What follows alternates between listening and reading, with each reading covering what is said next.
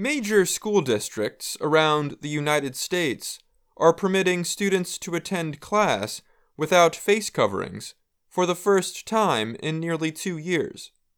The rules relating to face coverings, or masks, have caused fights among educators, school boards, and parents throughout the COVID-19 pandemic.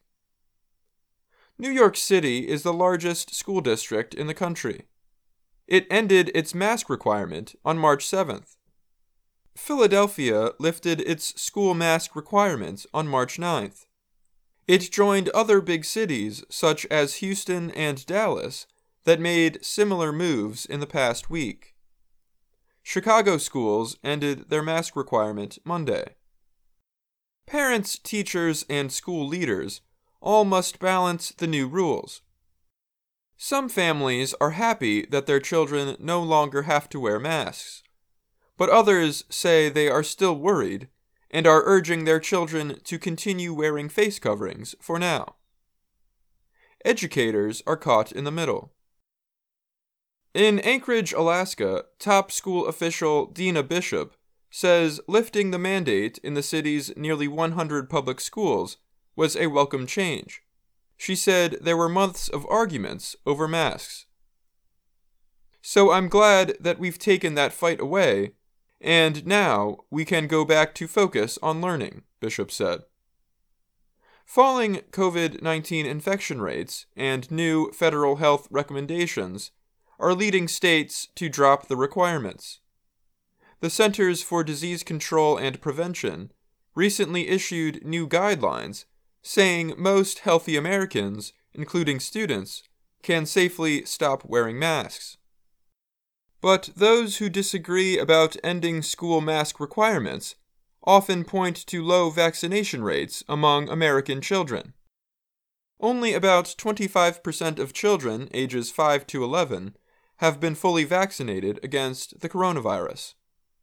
Just 58% of children ages 12 to 17 are vaccinated, the CDC says. New York, Connecticut, Massachusetts, Illinois, and Delaware recently lifted their statewide school mask requirements. New Jersey and Rhode Island officially dropped theirs last Monday. California, Oregon, and Washington all dropped their statewide mandates on March 12th. In many places, the decisions are being made at the local school district level. Officials in many large cities, such as Boston, Los Angeles, and Washington, D.C., have said they will keep mask rules for now. Officials say that could change if vaccination rates rise among their students, or if they can reach agreements with teachers' unions. Unions have been strong supporters of keeping the mask requirements in place. Chicago schools announced last week that masks will no longer be required starting March 14th.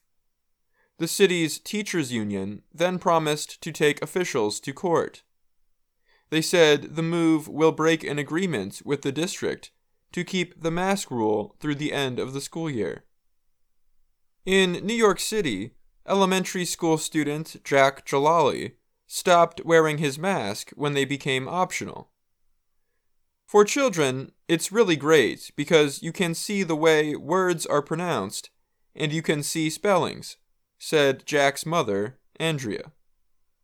But third-grade student Derek Carter Jacob kept his mask on even after New York removed the requirement. "Leave it on.